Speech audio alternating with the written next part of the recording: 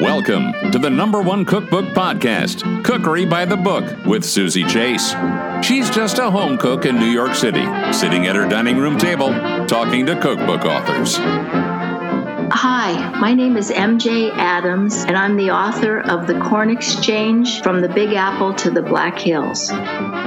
When you graduated from the French Culinary Institute in July of '89, there was really not a lot of work. New York City slows down and everyone leaves for the Hamptons or elsewhere. You got a job trailing at Gotham Bar and Grill, but that job never came to fruition. And had it, you would never have had the opportunity to work at Gage and Tollner, one of Brooklyn's most famous restaurants. Gage and Tollner was originally opened by Charles M. Gage in 1879. Eugene Tollner came on board 5 years later. It just reopened a few months ago with much of its Victorian charm fully restored. Edna Lewis, known as the Grande Dame of Southern cooking, ran Gage and Tollner's kitchen for over 4 years, during which time the restaurant soared and the place was mobbed. Her menu introduced many Southern dishes using local ingredients from the Union Square Green Market and Manhattan's Fulton Fish Market.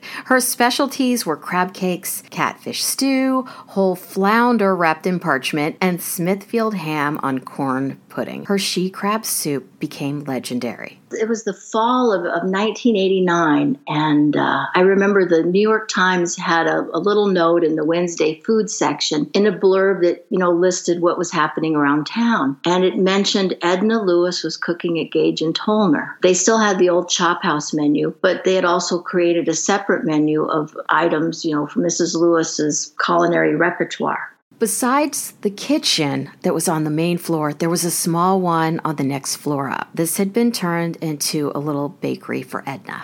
Yeah, I remember it was a little place for her to make pies and other desserts out of the hustle and bustle of the kitchen.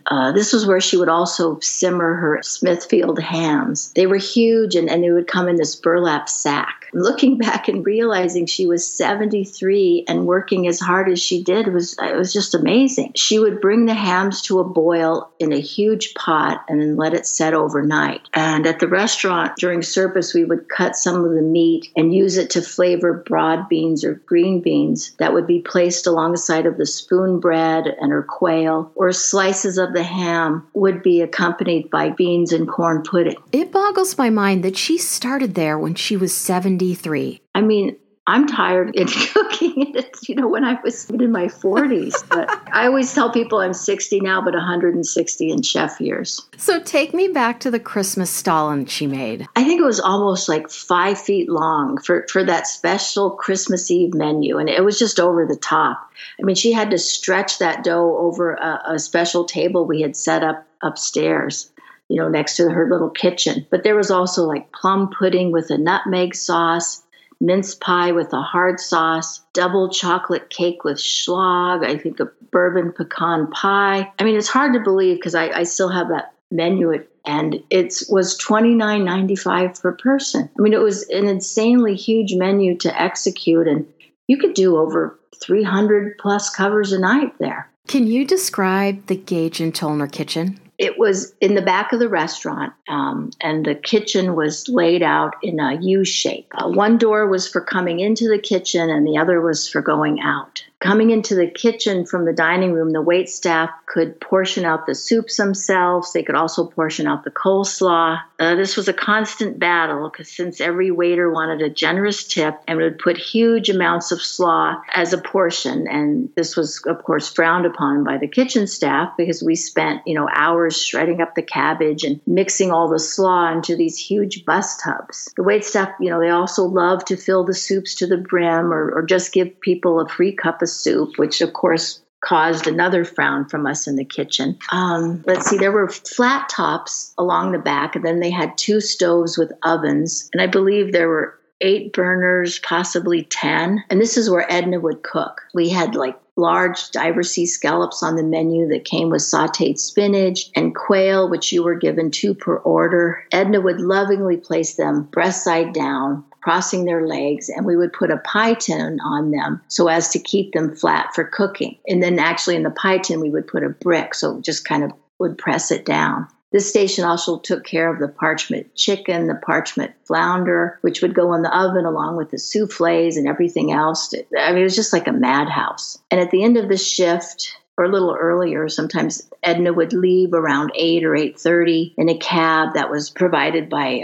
Peter Ashkenazi, and who was the owner, or sometimes he'd put her in a car service. And then at the end of the night, when the kitchen crew would finally clean up everything, we would all head down to Junior's, the famous cheesecake restaurant, to drink. And then since the bars were open in New York, till 4 a.m., oh my gosh, you could put in a lot of drinking.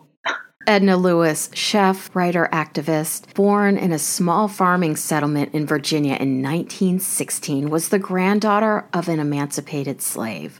Lewis helped change the course of American cuisine. She championed the use of fresh seasonal ingredients. After the lunch rush was over, it would be time to clean, sheet pans of soft-shelled crabs. We'd blanch and peel tomatoes for gumbo, shuck the corn and puree it for corn pudding, peel shrimp.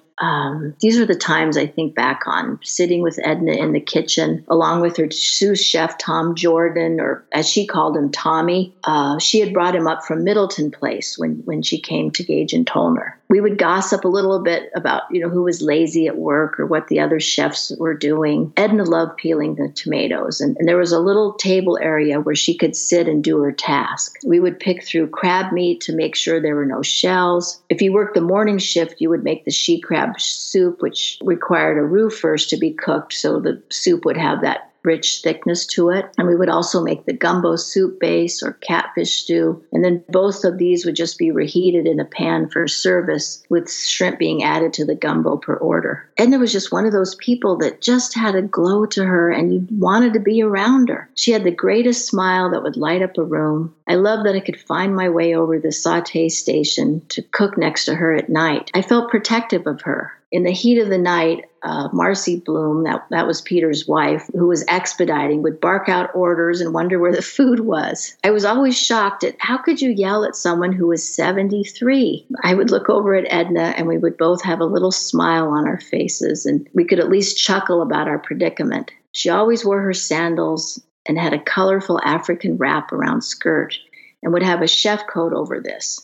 And then Peter would come back and want Edna to walk around the dining room and engage with the customers. She always hated this part. She really was relatively shy unless she knew you. And Peter would tell her, it's going to sell cookbooks and they want your autograph. By late spring, your hours had been cut in half, and you had a student loan to pay. So you ended up leaving Gage and Tollner, but your friendship with Edna Lewis continued on.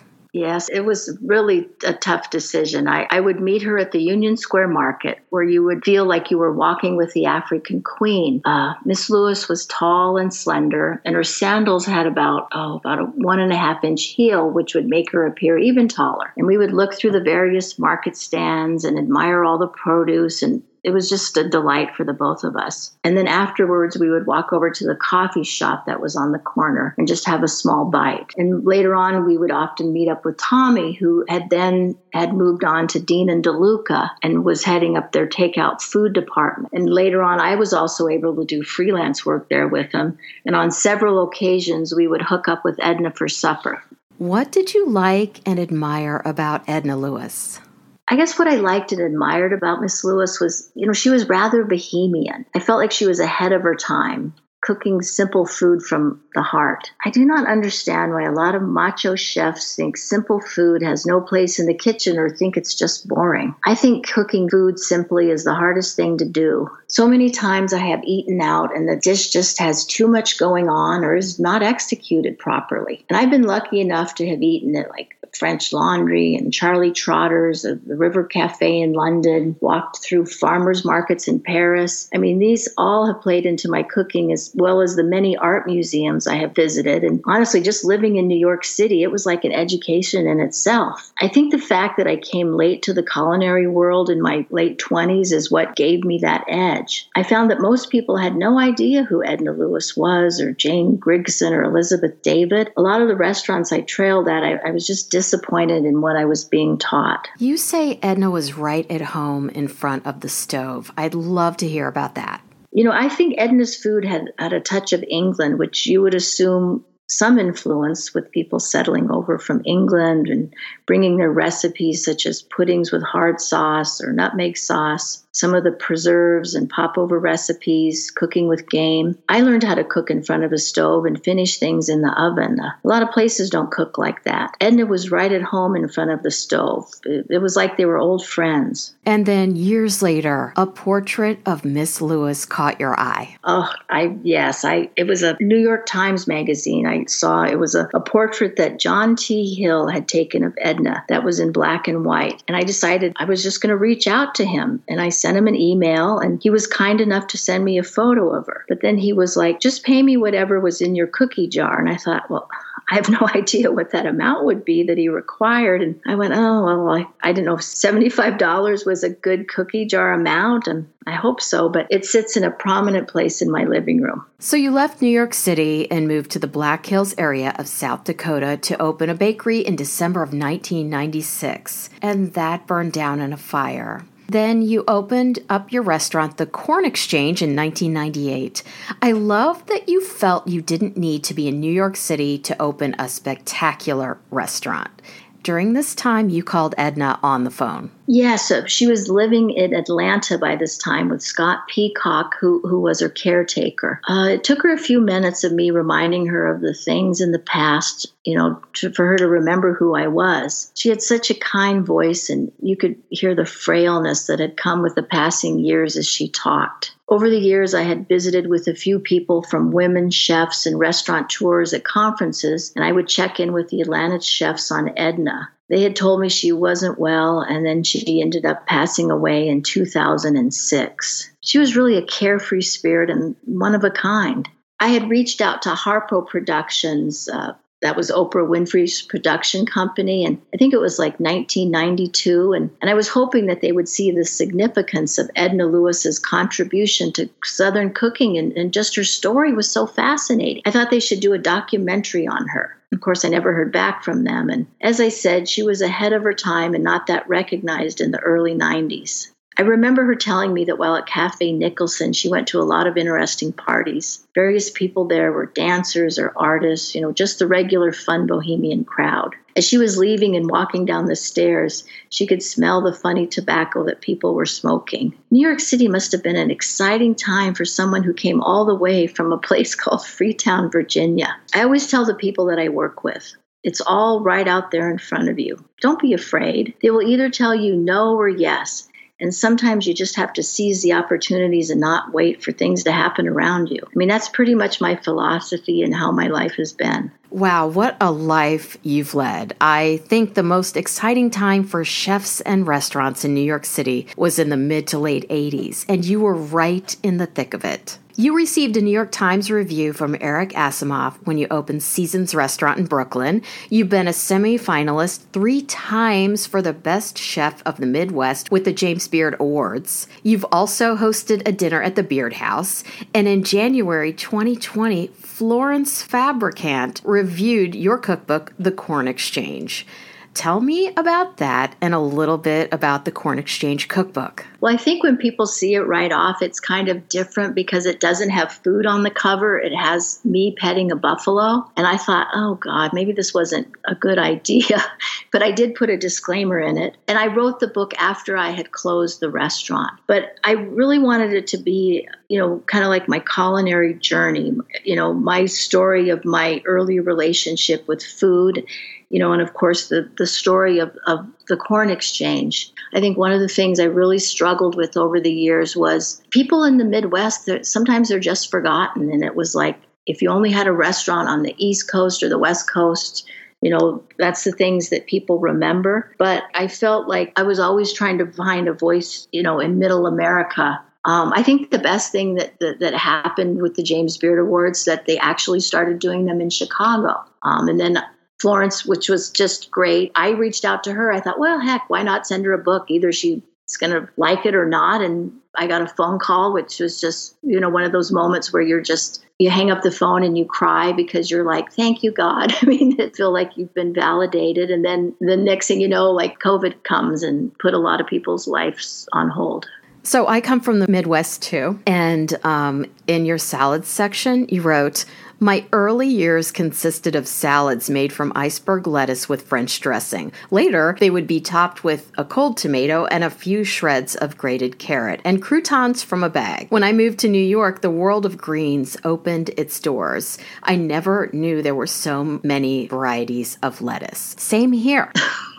I know. I mean, I still love a good iceberg lettuce salad, but I always tell people, like, for me, living in New York was like jumping into a cookbook. When I was growing up, we had Hamburger Helper. I mean, when you have like 6 kids, no one's going to spend a lot of time cooking, and especially when both people are working. And I just, it was always like in my family, it was just like a necessity. And it wasn't like you were celebrating food. It was just like, here's something we have to do, and then we wash the dishes, Salad was kind of an afterthought, too. It was like, oh, well, we've got to do the salad, so here we go. Here's a big chunk of iceberg. I know, and it was like, you just had to eat it as part of like, here, you drink your milk and have a piece of white bread.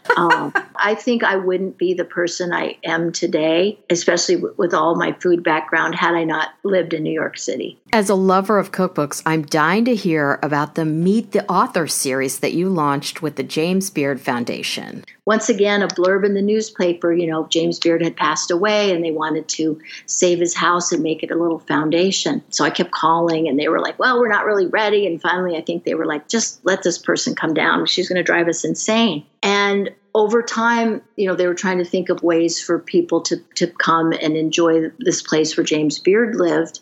And it was called Meet the Author series. So if you and Peter Kump at the time, who had Peter Kump's Culinary School, was heading up the James Beard Foundation. And they wanted to, whoever was coming out with a cookbook, well, let's call that person and see if they would be interested at doing something at the James Beard House. And then you would choose maybe a few recipes from the book and then have the cookbooks at the house, set a date. So it was just like this really exciting event. And here I was at the time, I remember calling Jacques Pepin and I'm like, oh my God, I mean, it was crazy.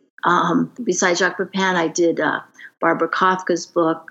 She was, I think, the food editor at Vogue at the time, and Craig Claiborne and Judith and Evan Jones. At the time, I'm like 26, 27. It's just hard to believe that they would even let someone like me do that now.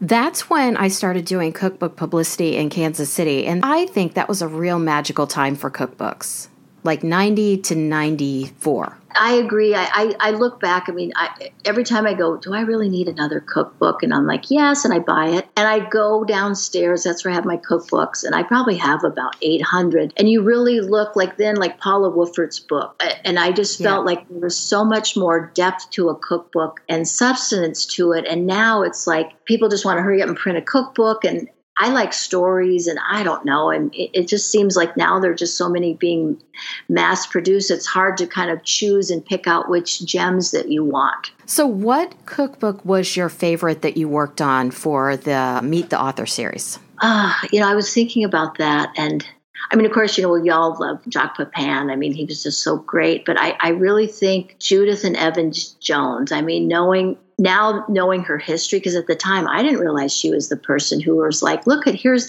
this book, The Diary of Anne Frank. We need to publish this. And really her whole choosing the title for Julia Child. And I didn't know that. And I was just like sitting, talking to them. And they were just so fascinating and they made me laugh. And it was called the L.L. Bean Cookery Book. And I remember the recipe, one of them that we did was artichoke heart dip.